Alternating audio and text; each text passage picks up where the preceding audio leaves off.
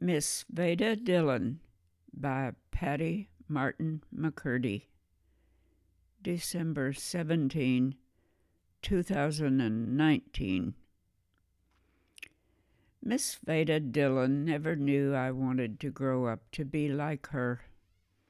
In our farming community of Standing Rock Creek, Tennessee, when someone was having a baby, Miss Veda was summoned. I never knew what she did exactly once she got there, but neighbors seemed to think she needed to be wherever a new baby was arriving. In my child's mind, she was the wise one, the go-to person who had all the answers and knew what to do in a crisis. Miss Veda was really old, even older than my parents, who were born in the 1890s. Most people in our rural neighborhood were relatives of mine, but Miss Veda was not a relative.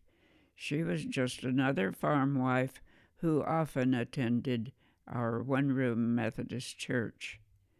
She was plain.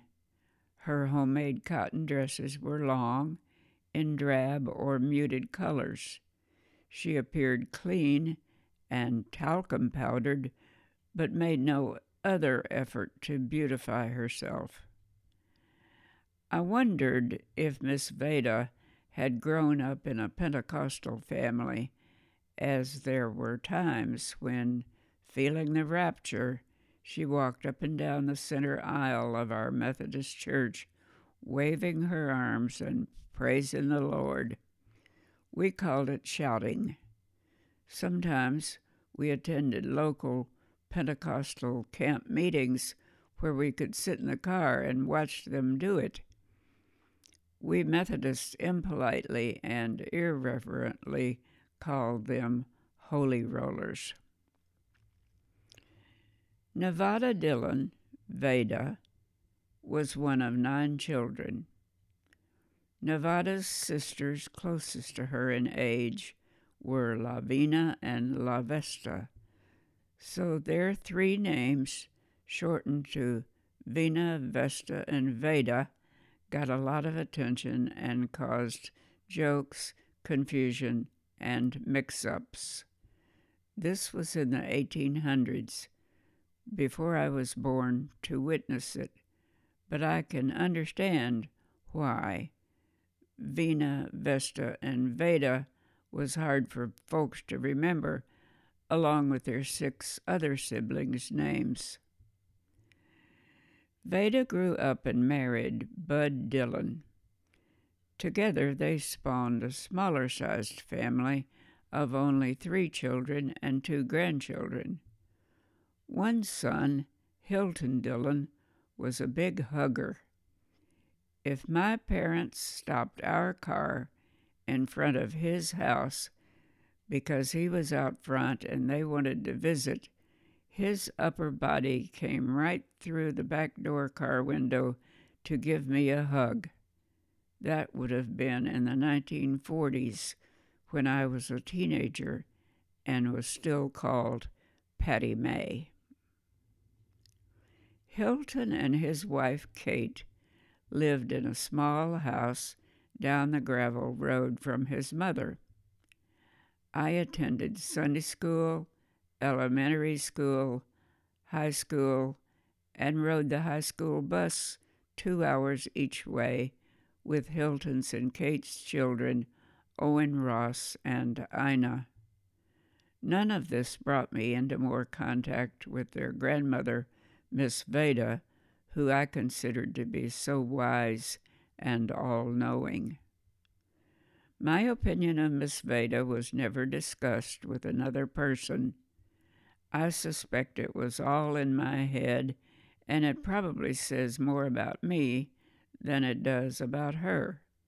Apparently, I dreamed of growing up to be wise and to have all the answers, and craved for people to see me as a person to go to for advice or comfort or a calming effect in crises. Later, in adulthood, I learned Miss Veda had been the neighborhood midwife and also coached brides-to-be on becoming sexually active. This was back when respectable girls did not have sex before marriage. Miss Veda explained to these about-to-be-married virgins the value of using Vaseline to ease things along. Unless the man was using protection, the woman was instructed to use a douche bag immediately following sexual intercourse to wash out the semen and prevent pregnancy. Because this system was not highly effective, soon Miss Veda would be summoned to attend the birth of their baby. Those were some of the duties of a midwife. In the following paragraph, my cousin, Betty Settle, describes Miss Veda's involvement in her birth. These are Betty's words. When I was born, it was a difficult birth. Mama Job and Miss Veda were in attendance, as well as Dr. Crow, who threw me aside as he thought I was not alive. Miss Veda put me in a pan of cold water, and I gasped. She probably saved my life. Dr. Crow grabbed me at once. I am very glad that Miss Veda was present. I am very glad that Miss Veda was present and knew what to do, so that our beloved cousin Betty grew up and is alive today to tell this captivating story. Miss Veda was not always called on. She was not present at my birth, as my parents apparently preferred a real doctor.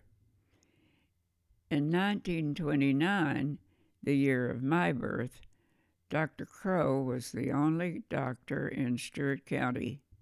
He lived 10 miles away from us in the only town in the county, the small town of Dover, Tennessee, population 500.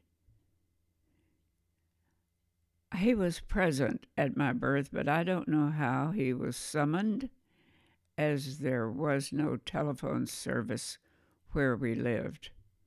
Cars were scarce in our neighborhood, so when Dr. Crow's easily recognizable car was seen driving by, everybody went on alert, knowing there was an emergency somewhere nearby. When Miss Veda was in her late 80s and near death, my 50-year-old brother-in-law, Benny Job, paid her a courtesy visit. Already in her final stage of dying delirium, she pulled back the bed covers and motioned for him to get in bed with her. I heard that story after I was middle-aged, and it only added to my admiration for the lady. She was earthy and always knew how to make things better, no matter what, right to the very end, even on her deathbed. On the hill behind our Standing Rock Methodist Church, Miss Veda's small gravestone stands near the grave marker of my grandparents. Her marker reads simply, Nevada Dillon, 1878 to 1965.